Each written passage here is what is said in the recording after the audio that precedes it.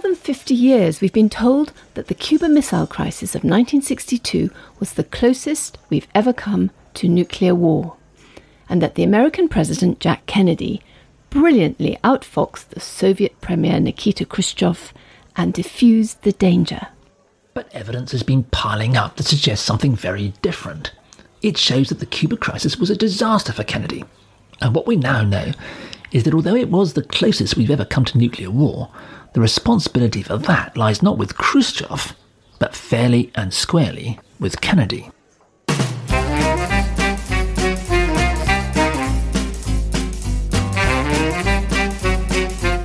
Hello, good to see you at the History Cafe. This is where we come to talk usually about historical stories everyone knows. Just want to try out some new ideas. I'm John Rosebank. And I'm Penelope Middlebow.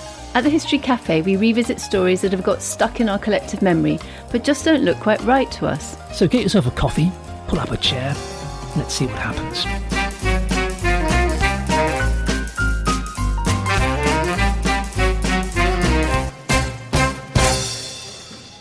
It was Tuesday, 15th of October 1962. Quarter to 9 in the morning, the 45-year-old President John Jack Kennedy was still in bed. He was probably surprised to see his national security advisor, George Bundy, turn up in his bedroom with his morning papers. Jack and Mac had been old schoolmates, but the president wasn't usually woken up by his national security advisor. But then, there was nothing usual about the papers Mac Bundy had under his arm. What he brought were blurry photographs taken by an American spy plane that had flown over Cuba a couple of days before. Bundy's experts had been poring urgently over the photographs, and what they'd spotted was worth waking the president up for. There, among the sparse palms of Pinar del Rio on the island of Cuba, just 90 miles from the Florida Keys, were the unmistakable outlines of launch sites for Soviet R-12 rockets. Now, Bundy's intelligence specialists knew all about R-12s, because a Russian spy had secretly copied the manuals for the missiles in Moscow.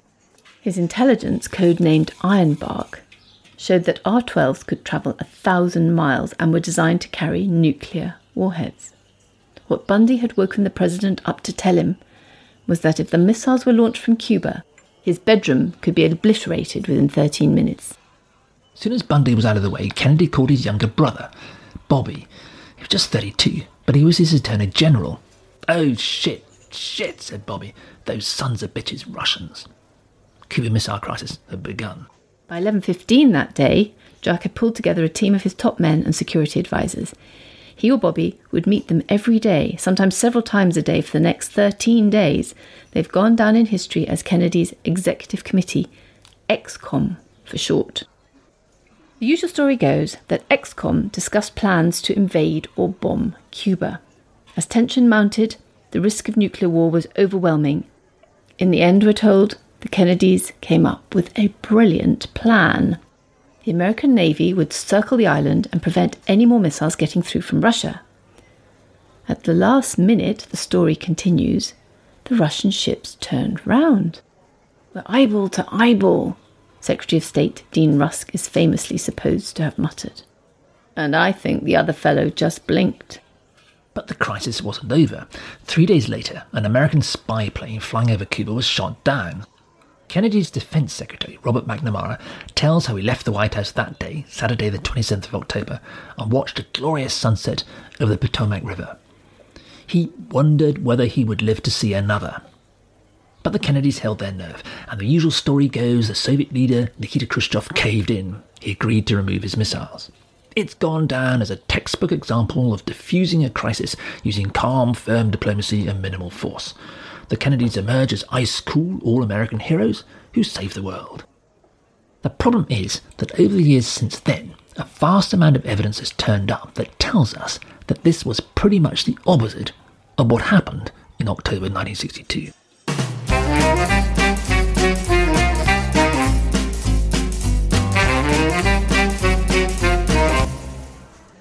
The usual story of the Cuba Missile Crisis is that the Kennedys brilliantly faced down Nikita Khrushchev and saved the world from nuclear war. But all manner of evidence now tells us that the reality was not like that. The first thing historians need to do is to understand what kind of story they're being told. Call it tamping down the evidence? Where exactly did the usual story we're told come from? In this case, it's very simple. The usual narrative, repeated for decades to historians and filmmakers by the American politicians who were involved, tallies all too closely with the narrative Kennedy himself deliberately created within days of the crisis. It appeared in the 8th of December issue of the Saturday Morning Post, in an article apparently written by an old friend of Kennedy's, Charlie Bartlett, but in fact secretly approved and amended by Kennedy himself. We have a copy of the original newspaper right here in the History Cafe, and we'll take a closer look at the article later.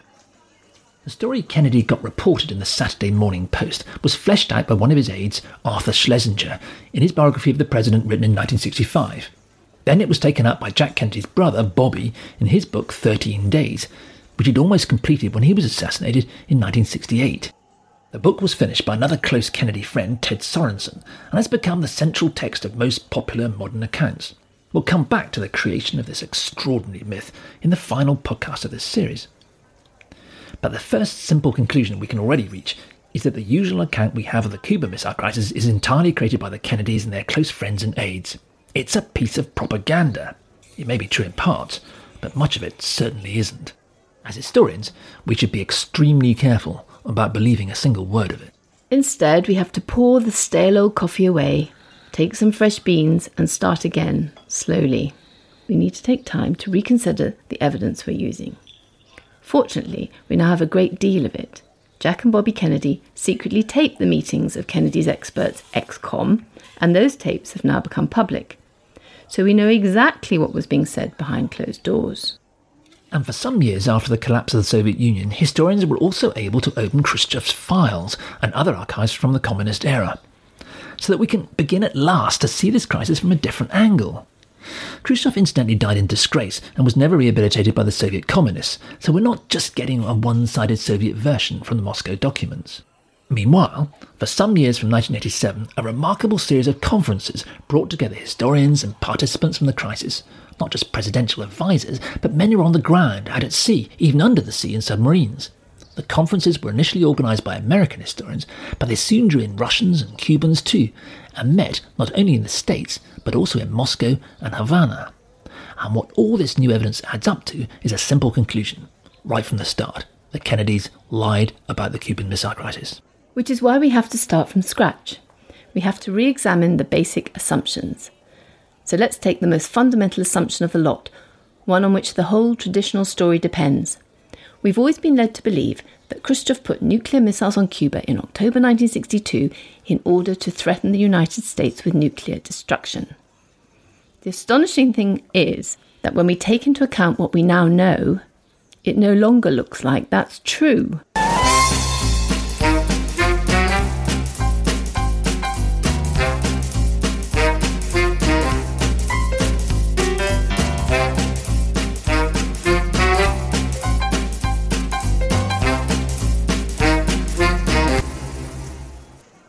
So the Kennedys lied about the Cuban Missile Crisis, and most of the story we've believed ever since is a fabrication, a piece of propaganda.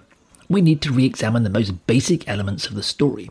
And the most basic of those elements is that the Soviets put nuclear missiles on Cuba in order to threaten the Americans with nuclear destruction. On the face of it, of course, it looks as though that makes complete sense. The Soviets had more intermediate-range rockets and very few long-range ones. But the intermediate ones were too small to cross the Atlantic. Cuba's just 90 miles from Key West, the southernmost island off of Florida. So by putting them on Cuba, Khrushchev could bring his intermediate rockets to bear on the United States. Simple. On day one of the crisis, the security advisor Mac George Bundy told ex-com that Khrushchev's generals must have been telling him that Cuba presented him with a golden opportunity to add to his strategic capability. From Cuba, as Kennedy realised in his bedroom, Soviet intermediate R-12 missiles could just about reach Washington. More seriously, 2 days later, the 18th of October, Mac Bundy had to report to Kennedy that the Soviets were constructing launch sites for larger R-14 rockets. These were still intermediate missiles, but from Cuba, they were big enough to hit almost every city in America. By putting intermediate missiles on Cuba, the Soviets could therefore much more than double the number of their nuclear warheads that could reach the United States. As Bobby Kennedy put it, Within a few minutes, 80 million Americans would be dead. It sounds so obvious. By putting intermediate rockets on Cuba, Khrushchev was materially changing the strategic balance. But it doesn't fit the most basic strategic maths of the situation. And we now know that it's not what the Kennedys or their advisors thought at the time. Or at least not by the end of day 2. Before ExCom's meeting on the morning of day 3, President Kennedy was given a briefing memo. We have a facsimile of it right here. It's in Charles Kenny's biography of Kennedy, which reproduces many documents from the Kennedy Presidential Library. The memo had been drawn up by Theodore Sorensen, Kennedy's speechwriter and close friend, who would later complete Bobby Kennedy's book on the crisis. At the time, he was special advisor to the president, and in his memo on day 3, Sorensen summed up ExCom thinking so far. He wrote, "It is generally agreed that these missiles do not significantly alter the balance of power. They do not significantly increase the potential megatonnage capable of being unleashed on American soil." What Kennedy's famously sharp advisors, sometimes known as his Harvards, and his security analysts had concluded was that by moving intermediate missiles to Cuba, Khrushchev hadn't mounted any significant new threat to the United States. As Roswell Gilpatrick, Deputy Secretary of Defense, put it, the military equation has not altered. Kennedy's Defense Secretary, Robert McNamara, said the same, both at the time and later. The assumption that the strategic nuclear balance mattered in any way was wrong. Now, Kennedy's military chiefs always disagreed, but we should be careful about believing what they said, since for months they'd been looking for an excuse to invade Cuba. Curtis LeMay, head of the US Air Force, was loudly and in complete seriousness advocating a nuclear-first strike. Cooler and cleverer heads around the table at ExCom worked out straight away that a few more warheads on Cuba made no difference. Well, how can that be? Well, it's a matter of mathematics.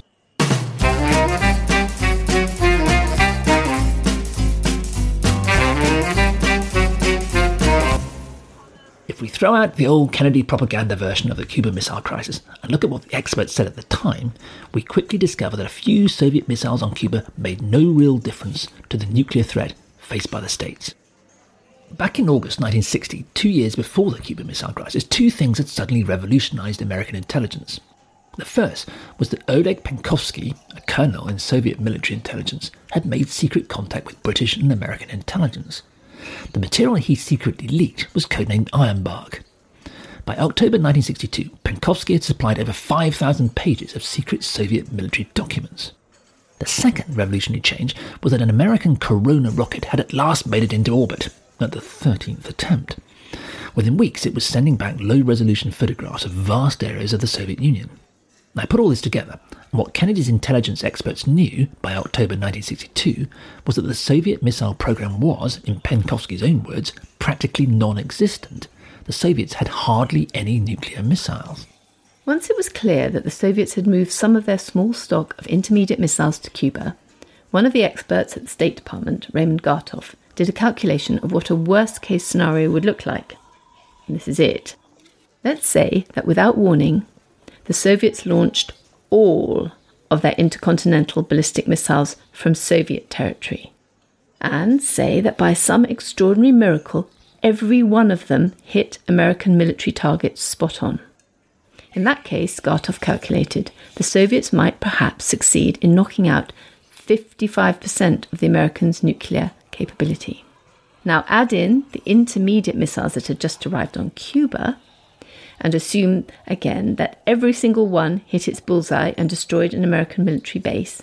In that case, reckoned Gartoff, the Americans might, in the very worst of worst cases, the very unlikeliest of all unlikely scenarios, be left with only 15% of their capability. Now that sounds bad, if impossibly unlikely. But here's the important point. Even with only 15% left, Gartoff pointed out that the Americans would still have more nuclear warheads capable of striking the Soviet Union than the Soviets had ever had. The Soviet Union would still be completely annihilated. Well, do the math. In those circumstances, only a lunatic in the Kremlin would launch a first nuclear strike in October 1962, and the Harvards in Washington knew that Nikita Khrushchev, whatever his communist beliefs may be, was a wily old soldier and operator. He was no madman. So putting a few missiles on Cuba didn't make any significant difference to the nuclear balance of power. But you can hear Kennedy apologists protesting, and you can still watch men like Bob McNamara, Kennedy's security advisor, on old TV documentaries saying, surely the point is that the missiles on Cuba were much closer than Soviet missiles in the Ukraine. They could reach the States much more, well, quickly. There would be no time to do anything. Kennedy's staffers went on saying exactly that for decades afterwards. But it's just a smokescreen. If Khrushchev had launched an intercontinental ballistic missile from the Ukraine, Washington would have had at most about 30 minutes warning. If he'd launched an intermediate missile from Cuba, there would have been about 13 minutes. Now we just need to look around a bit and ask some questions. What would the Americans have done in those precious extra 17 minutes? Reagan's largely mythical Star Wars defense system was decades away. In 1962, they couldn't have shot the Soviet missiles down, so would they perhaps have used the 17 minutes to huddle into nuclear shelters? The answer is no, because there weren't any, or hardly any. In a book that every student of the Cuba Missile Crisis ought to read, historian Alice George has shown how successive American administrations had calculated that nuclear shelters would be a waste of money. There would never be time to reach them. By October 1962, there were no shelters for ordinary citizens in New York, Oklahoma, Seattle, or many other cities. There was just one in the whole state of Indiana. Just a few weeks before the crisis, on the 23rd of August 1962, a secret report had concluded that even if the nuclear shelter program was significantly boosted, 145 out of 185 million Americans would still die, either immediately or in the days afterwards as law and order collapsed. 17 minutes more or less made no difference whatsoever. Anyway, Secretary for Defense McNamara said even one missile getting through would be the worst catastrophe in the history of this country. Jack Kennedy drew the only conclusion an intelligent observer could draw. It doesn't make any difference if you get blown up by a missile flying from the Soviet Union or one that was 90 miles away. By the end of day 2, everyone in the room during the meetings of ExComm, except perhaps the top military brass, knew it. As Sorensen's memo stated bluntly, these missiles do not significantly alter the balance of power. They do not significantly increase the potential megatonnage capable of being unleashed on American soil. The missiles now on Cuba were irrelevant to the nuclear threat facing Americans. So, we're back to asking the most basic questions about the Cuba Missile Crisis. If we're going to understand what was going on, we need to know why on earth the Soviet Premier Nikita Khrushchev put missiles on Cuba if they didn't add anything significant to his nuclear capability. And perhaps more significantly, why on earth the US President Jack Kennedy took them so seriously.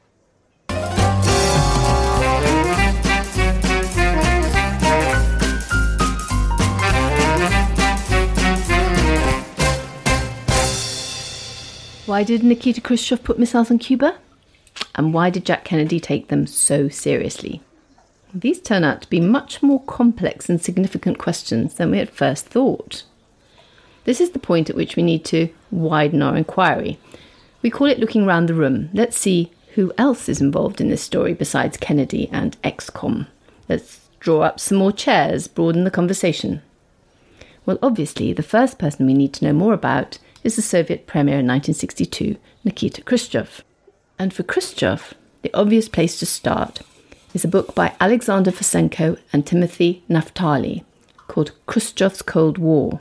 Now, this American-Russian team has also produced the best book so far on the missile crisis. They used both American and Soviet documents and had access to some Soviet sources that few others have ever seen.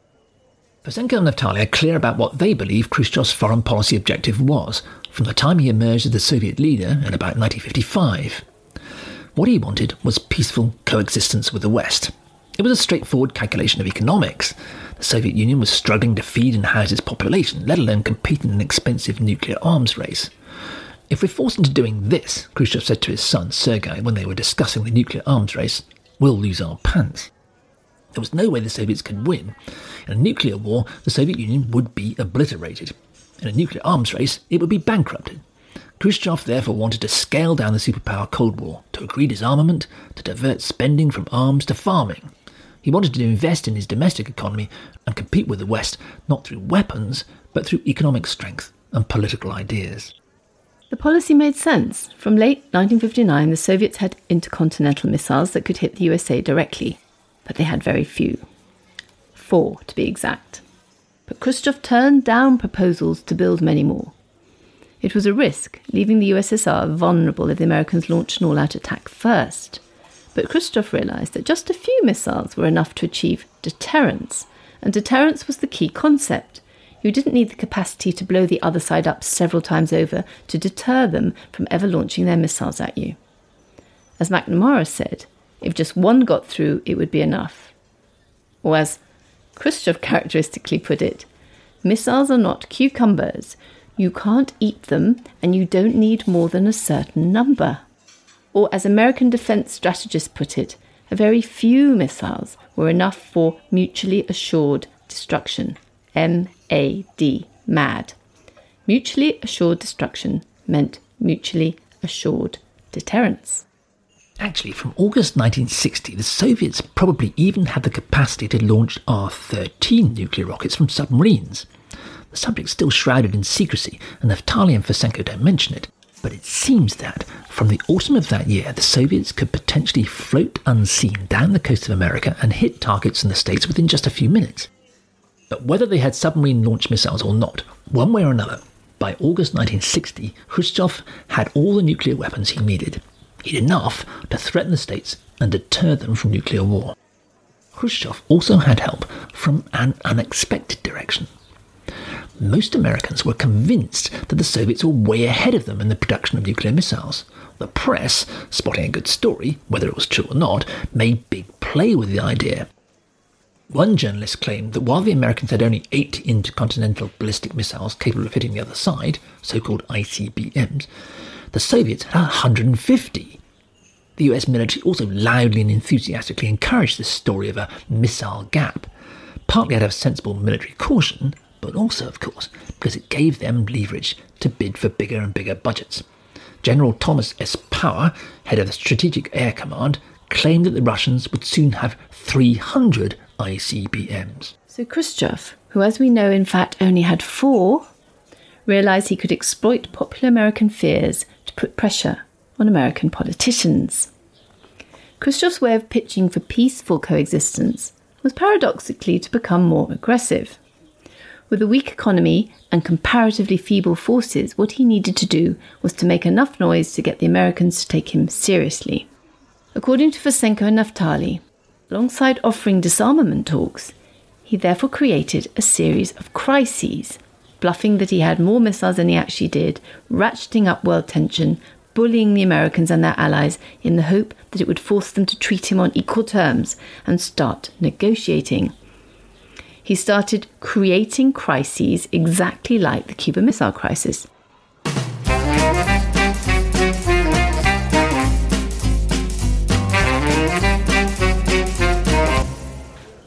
The Cuba Missile Crisis fits into a pattern of international crises created by the Soviet Premier Nikita Khrushchev in a bid not to destroy the United States, but to wring concessions from the Americans and their Western allies. In 1956, he successfully threatened to use his almost non-existent nuclear forces to force the British and French back from their attack on the Suez Canal in Egypt. In 1958, he again successfully threatened war to prevent what he thought would be an American attack on Iraq. Encouraged, Khrushchev then turned his attention to his most pressing international problem, Berlin. Berlin was an issue left over from the Second World War, and in the course of the 1950s it had been growing steadily more and more urgent for the Soviets. Germany had been sliced into West and East since 1945. The West was democratic, capitalist, allied to the Americans and the West. The East was totalitarian, communist, allied to Moscow. But Berlin, the historic capital of Germany, happened to lie deep in Soviet-controlled eastern part of Germany.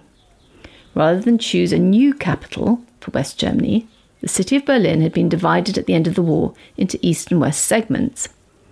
West Germany was connected to its faraway bit of West Berlin by a narrow road, rail and canal corridor roughly 100 miles long through Soviet-controlled territory and by a small number of agreed flight paths. The western half of Berlin was under the military protection of Americans, British and French. Now, within the city of Berlin, however, residents moved freely from one side to the other.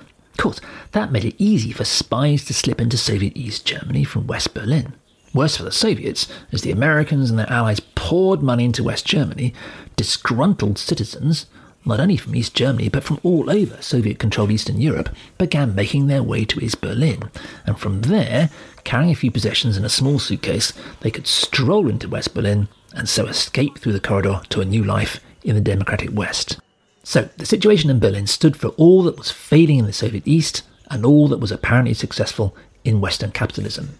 Khrushchev described the city as a bone in my throat. He set himself to get the West out of Berlin in whatever way he could. Now, Khrushchev's precise demands over Berlin kept on evolving over the months and aren't important here. What matters is that by the 1960s, Berlin had become a very dangerous touch paper in the explosive standoff between the Soviets and the West. Eisenhower, who'd been president for much of the 50s, however, refused to be goaded by Khrushchev. Like Churchill in 1940, he took a much more cool-headed account of the military situation than most of the people around him. Eisenhower looked closely at intelligence on Khrushchev's domestic economy and worked out that it was in deep trouble.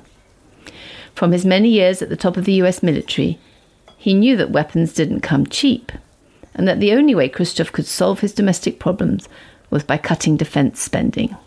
What little US intelligence there was had always suggested to Eisenhower's experienced military eye that the Soviets had far fewer missiles than Khrushchev seemed to claim. Eisenhower thought the whole missile gap idea was phony. Even if there ever had been one, it couldn't last long. Khrushchev was bluffing. Anyway, Eisenhower also understood deterrence. He knew about MAD, mutually assured destruction. As he quietly explained at a press conference in February 1960, what you want is enough missiles. Adding more and more missiles would make no difference at all. So Eisenhower more or less ignored Khrushchev's threats and deadlines over Berlin and genially invited him instead to come and visit the States. The long-running battle over Berlin had flared up again in 1961.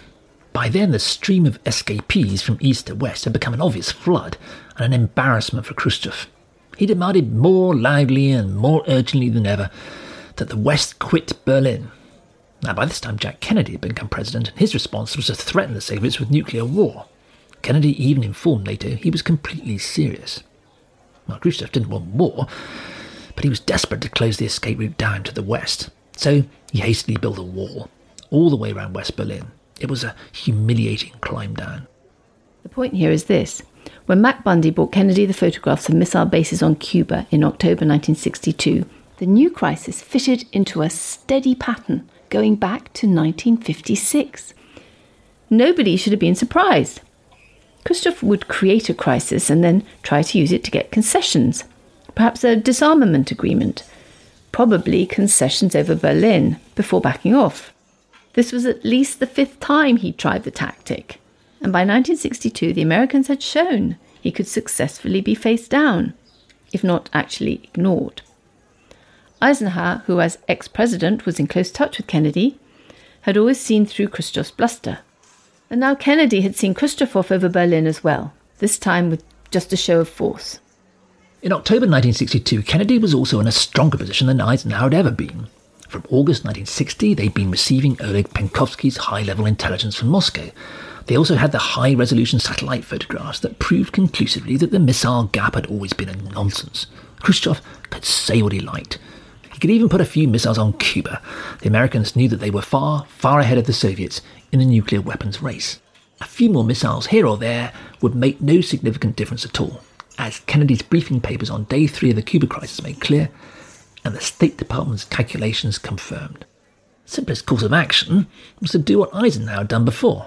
Do nothing, or very little. In fact, as the same briefing paper at the start of day 3 made clear, that's exactly what America's European allies would expect Kennedy to do. They'd had Soviet intermediate missiles pointing at them for years. Didn't mean the Soviets were actually ever going to launch the things.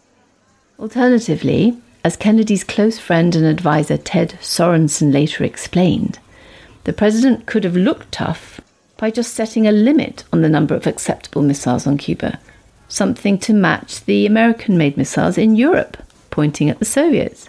Either way, Khrushchev's bluff would have been called.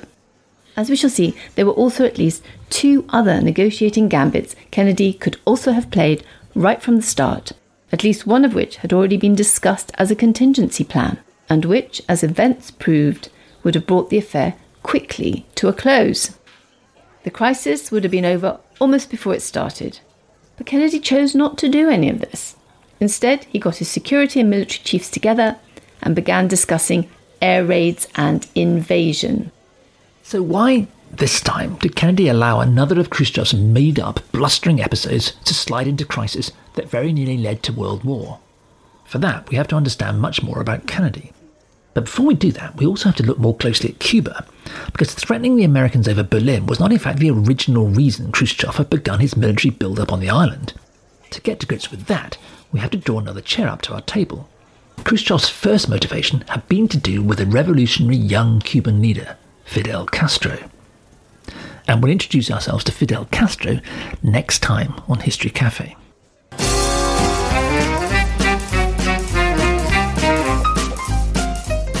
For more on this story and others at our History Cafe, go to historycafe.org. There you'll find information about us and also about further reading you can do. It's also a way to ask us any questions you might have.